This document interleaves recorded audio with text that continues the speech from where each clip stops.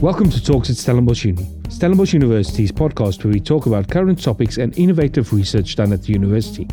Today I'm in conversation with Professor Wolfgang Preiser, who is the head of the Medical Virology Division at the National Health Laboratory Service at Tygerberg Hospital and Stellenbosch University. Prof Preiser's scientific interests include laboratory diagnosis of viral infections, opportunistic infections, and emerging viral diseases. Prof Preiser and his team of experts have closely been studying the COVID-19 pandemic and have published a number of papers on the subject. Most recently, he was part of a team of South African researchers who identified C.1.2, a new lineage of SARS-CoV-2, the virus causing COVID-19. Welcome, Professor. How are you today? I'm fine, thank you. Thank you for having me, and hope you're fine too. I'm fine, thanks, Prof. And it's a pleasure to chat with you today. Professor, last year when the world went into lockdown, many thought that it would be something that would only last a few weeks. And after that, we're back to living our normal lives.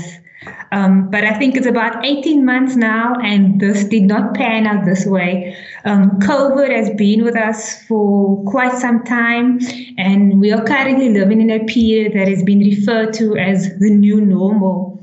What exactly went through your head when you first heard about a new coronavirus causing human disease in Wuhan? Well, I have to say that one of my research interests is looking for potentially zoonotic new viruses in different types of animals, and we've found quite a few interesting ones.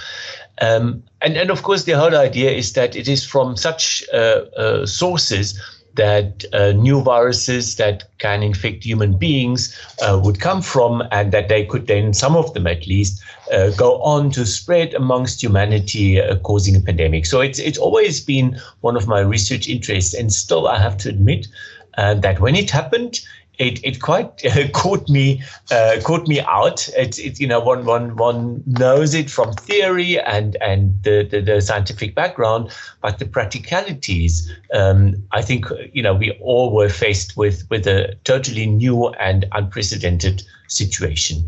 Of course, we get a lot of notifications about new or unknown diseases in humans in different parts of the world, and we don't jump up every time and think this is the beginning of the end.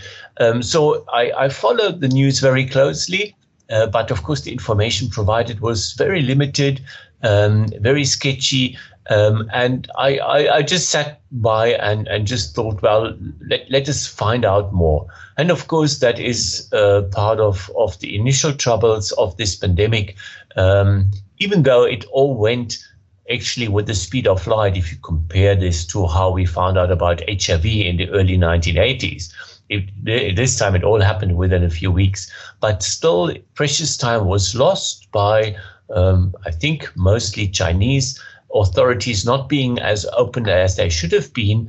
And well, we all know the consequences. This virus was able to spread across the world, causing a pandemic, and 18 months into it, we have a lot of tools to deal with it. But sadly, we're also up against fatigue, denialism, all sorts of conspiracy theories that's hampering our fight. Professor Preiser, with regards to COVID-19, what work has your laboratory been doing?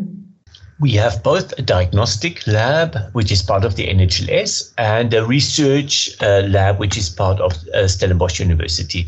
In terms of research, fantastic times, of course, extremely demanding times, but as many others, we were actually very well prepared from our decades-long work on HIV and other viruses. And all of what we can do and had learned previously, we put to use for COVID-19 and SARS-CoV-2. And that is one of the reasons why we became part of this nationwide network of sequencing laboratories, and were thus involved in the discovery of first the beta variant, then monitoring the arrival and takeover by the Delta variant, which is the one that's currently with us. And of course, also looking for any new variants that may be out there. And this is how we recently came across this C.1.2 virus. The diagnostic lab is, of course, a different story because we primarily have to provide reliable and speedy diagnosis for thousands of patients. And I have to say, I'm very proud of my team because we rose to the occasion. We scaled up and imagine, I mean, this is a new virus. So basically all the tests are new. It's not something that we had been doing previously and just had to do more of. It's something which we had to introduce and then scale up from 0 to 100 in a matter of a few weeks. I'm very proud of my team. And I have to say that on the national basis, the NHLS, that's responsible for the routine diagnostic lab testing for all patients in the public sector, actually overall did a very good job in scaling up, hiring additional people, and these are of course highly skilled and qualified people, so there are not many of them around, getting the necessary equipment in place, getting the huge amounts of consumables and reagents delivered. And at the same time, of course, everybody else in the world was trying the same. So we ran into serious supply problems. We had to do without certain things. We had to be very inventive to try and find workarounds whenever bottlenecks arose and we ran out of certain materials. And it didn't always work out perfectly. Of course, there have been times when our lab was a lot slower than one would want. But overall, I think we did quite well, and by now we are in a comfortable situation that we can test the samples that we receive in a very good turnaround time, as we call it. So the time to result is not long. They are still meaningful, and the quality of the testing is also excellent. So it was extremely demanding times, and it really put many things and structures, but also people to the test. And I can very proudly declare that I think we passed that test, and it was amazing to see just humanity rising in response to an acute need. And some people were absolutely heroic and still are. It was also amazing to see so many volunteers from other areas of the university and beyond, who during that initial lockdown, when you couldn't actually pursue your studies, they said, well, I know how to do this type of test. I mean, not the specific test for the new coronavirus, but I know how to do PCRs. I know how to do this. Can't I help you out in the lab? It was absolutely amazing how many volunteers came forward and helped. Sure, that is awesome. Prof, we're at the point now where a number of vaccines against COVID-19 has been developed. What was your expectation regarding the development of vaccines against this virus? I did know that they wouldn't have to start from scratch. Of course, there have been more than 20 years of efforts to develop vaccines against HIV, against a number of other pathogens, including some of the other coronaviruses that had emerged and caused outbreaks in the past.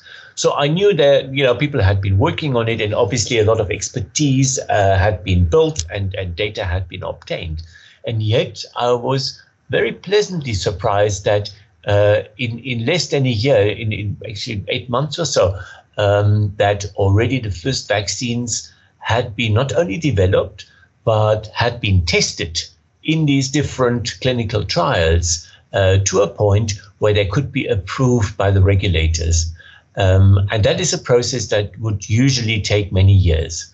I also did foresee that even if that happened, and I did not expect that many different vaccines to make it past that point, and of course others fell by the wayside, which is a good sign. It basically means the standards were upheld. No compromises here in terms of safety and efficacy of the vaccines. Only the best will be approved. And then I realized that from there to then making enough of it is another enormously big step to take. And this is where we are now. But I also see that we are getting past that there is more and more production capacity coming online, and therefore vaccine supply is much less of a worry now than it was, let's say, 6 months ago. Recently in the media, Professor, there's been a lot of talks and I think some research papers regarding breakthrough cases. Are the vaccines of any use given that one is hearing about these cases? It's an endless cause for all sorts of people, ranging from nuts to people who try and make money selling other unlicensed and useless products for good money, and or just scaremongering. It's actually something absolutely normal. It happens with all vaccines. It just is so that it receives very little publicity with most vaccines. What we want to protect against is severe disease, the need for admission to intensive care, and the risk of death. And that is something that the vaccines that are licensed currently and are being used do very well. So once you've been vaccinated fully and you've given your immune system another 2 weeks or so to mount a full immune response, the chances that you will come to serious harm or will die from COVID are extremely limited. They do occur still, of course they will. There are people whose immune systems, because they may have some underlying illness, for example, or because they are very old. So in some cases, the immune system will not mount an effective response and immunity will never be great. Again, totally normal, never expected anything else. But for the vast majority of people, being completely vaccinated plus 2 weeks gives very good protection against severe disease and death. What it does not protect against so well is infection as such. And this is the reason why we do recommend still for people to wear masks, obey the social distancing and, all the other measures that we've learned over the past 18 months. The vaccine is not basically a free for all. It doesn't mean you can go back to normal as yet, as so many people are still not vaccinated and there's still such a high chance of encountering the virus when out there and engaging with others. So it may be a bit of a disappointment that the vaccination doesn't allow us to go back to normal as yet. But of course, the more people are vaccinated, the lesser this risk. The more people will then have at least partial protection from infection and from infecting others. And I foresee a point in time that, and it probably requires 80% or more of the general population being vaccinated, when we can just say we stop worrying about it because we know that we won't fall ill severely. There isn't a lot of the virus around anymore, but it is still there. And if we get it, we will have a common cold-like illness, but it won't kill us. And this is exactly where we want to get. So anything about breakthroughs, very important observations. And of course, these cases need to be investigated. And of course, there may be ways of improving further, just mentioning booster doses, for example, and so on. And that will all happen. I'm sure that, in time we will learn more, understand better, and come up with even better strategies. But for the time being, it's very clear that get the vaccine, get it now. Don't delay, get it now. And be rest assured that COVID has lost much of its threat for you personally. Prof, this is something you mentioned earlier on in the interview today, but maybe we can just go back and you can unpack it for us. As you're aware, in the media and social media, etc., there are a lot of doubts about the vaccine. Many people are saying it's been rushed and that it causes a lot of side effects. Are the vaccines safe? And what would you say to people who are concerned about getting vaccinated? As I mentioned previously, the vaccines is not something that they only started coming up with in January or February last year. This builds on many years, in some cases decades, of working on such vaccines. So there's a lot of information that's been gathered on their safety, including in human beings. And that is the reason why it could be rushed. Why the development and testing could happen so quickly. The other important reason is that it was exceptionally well funded. So governments like United States and European countries just pumped in billions into the development of such vaccines, taking out the risk for the manufacturers. So they could just press ahead with these clinical trials, recruit many people at the same time, move ahead very quickly. In some cases, there was sort of overlapping clinical trial phases because they didn't have to make a decision, does this look good enough after our phase 1 clinical trial that we have a good chance of this ever making it into clinical use and us recouping the money? And that is the type of consideration that they would normally undergo. And that, of course, means the end for many vaccine candidates. It's really very much an issue of finances and making it pay back. Here, they had been funded up front. It was clear they can just move ahead. They have the money to spend. And many or several of them made it very well. Some didn't, as expected. But still, all the the phases of clinical trials, and of course, everything before, including animal studies and so on, had been done previously.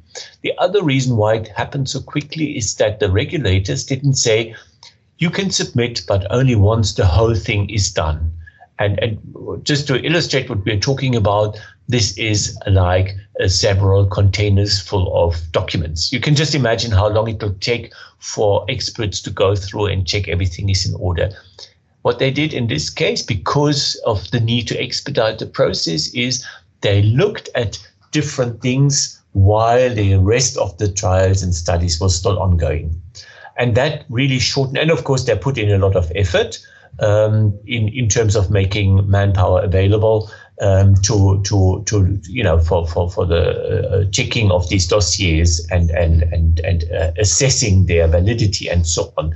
And it wasn't like plain sailing. There were gaps, there were issues.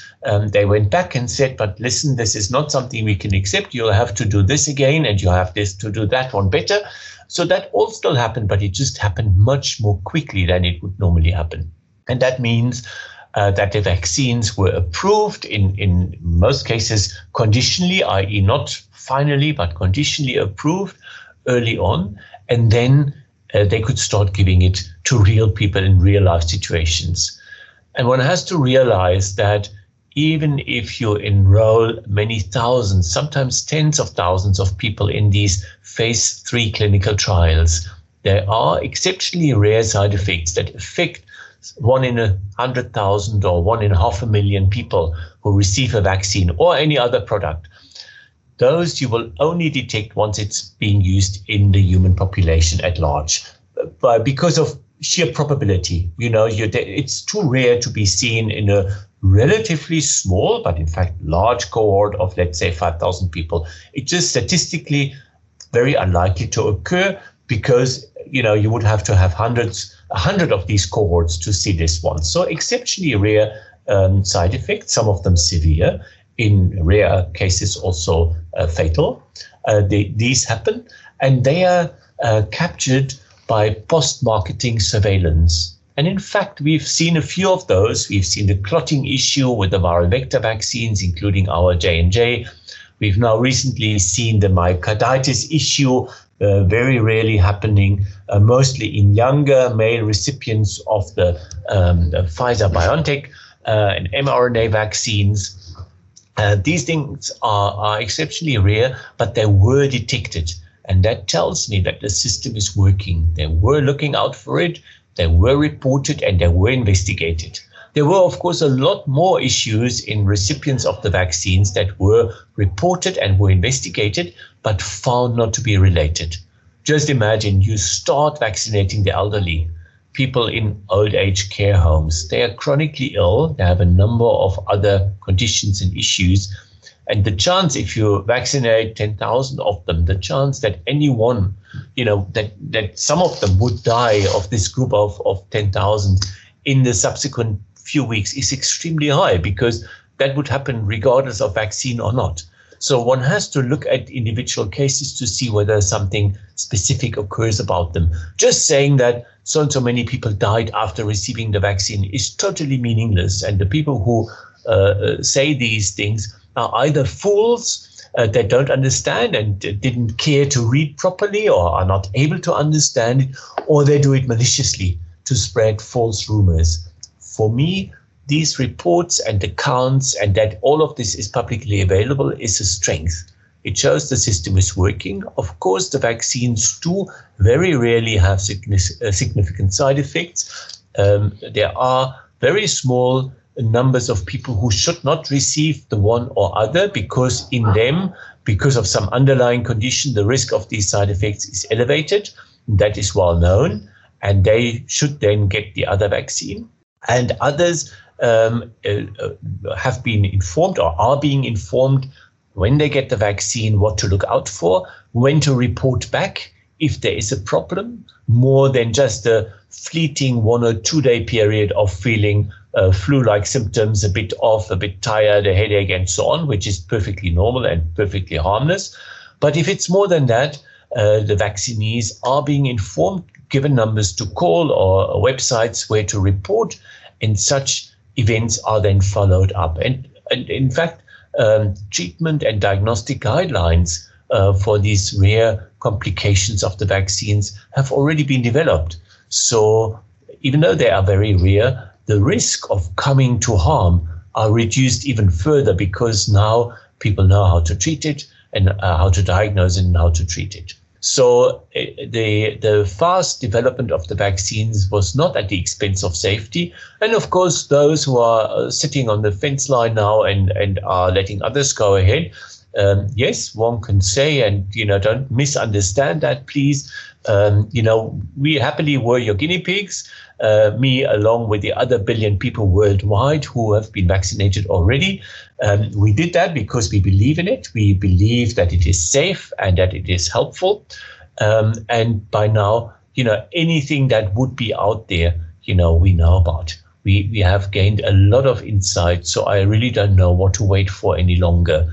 What we do know, however, is that if somebody chooses not to be vaccinated, they will become infected sooner or later. We've seen this in every subsequent wave. The third wave actually hit people and killed people, many of them, many of whom could have been vaccinated since the beginning of the rollout, but sadly chose not to or delayed it or simply didn't care. Let's not repeat that mistake for the fourth wave. It is largely avoidable. The adult population of South Africa can be vaccinated. There is sufficient vaccine around right now. So if you haven't been yet, go for it, because this is your best chance of staying healthy and avoiding becoming a victim of the fourth wave. Thank you so much, Prof. Preiser, for that insight into vaccines and COVID-19. And for those who are listening today, I think the message to take home from Prof. Preiser, there's no need to wait. Go ahead and choose vaccination. Thank you so much, Prof. Thank you very much. Thank you for listening to this podcast. Follow all the latest Stellenbosch University news at www.sun.ac.za or follow us on all the largest social media platforms.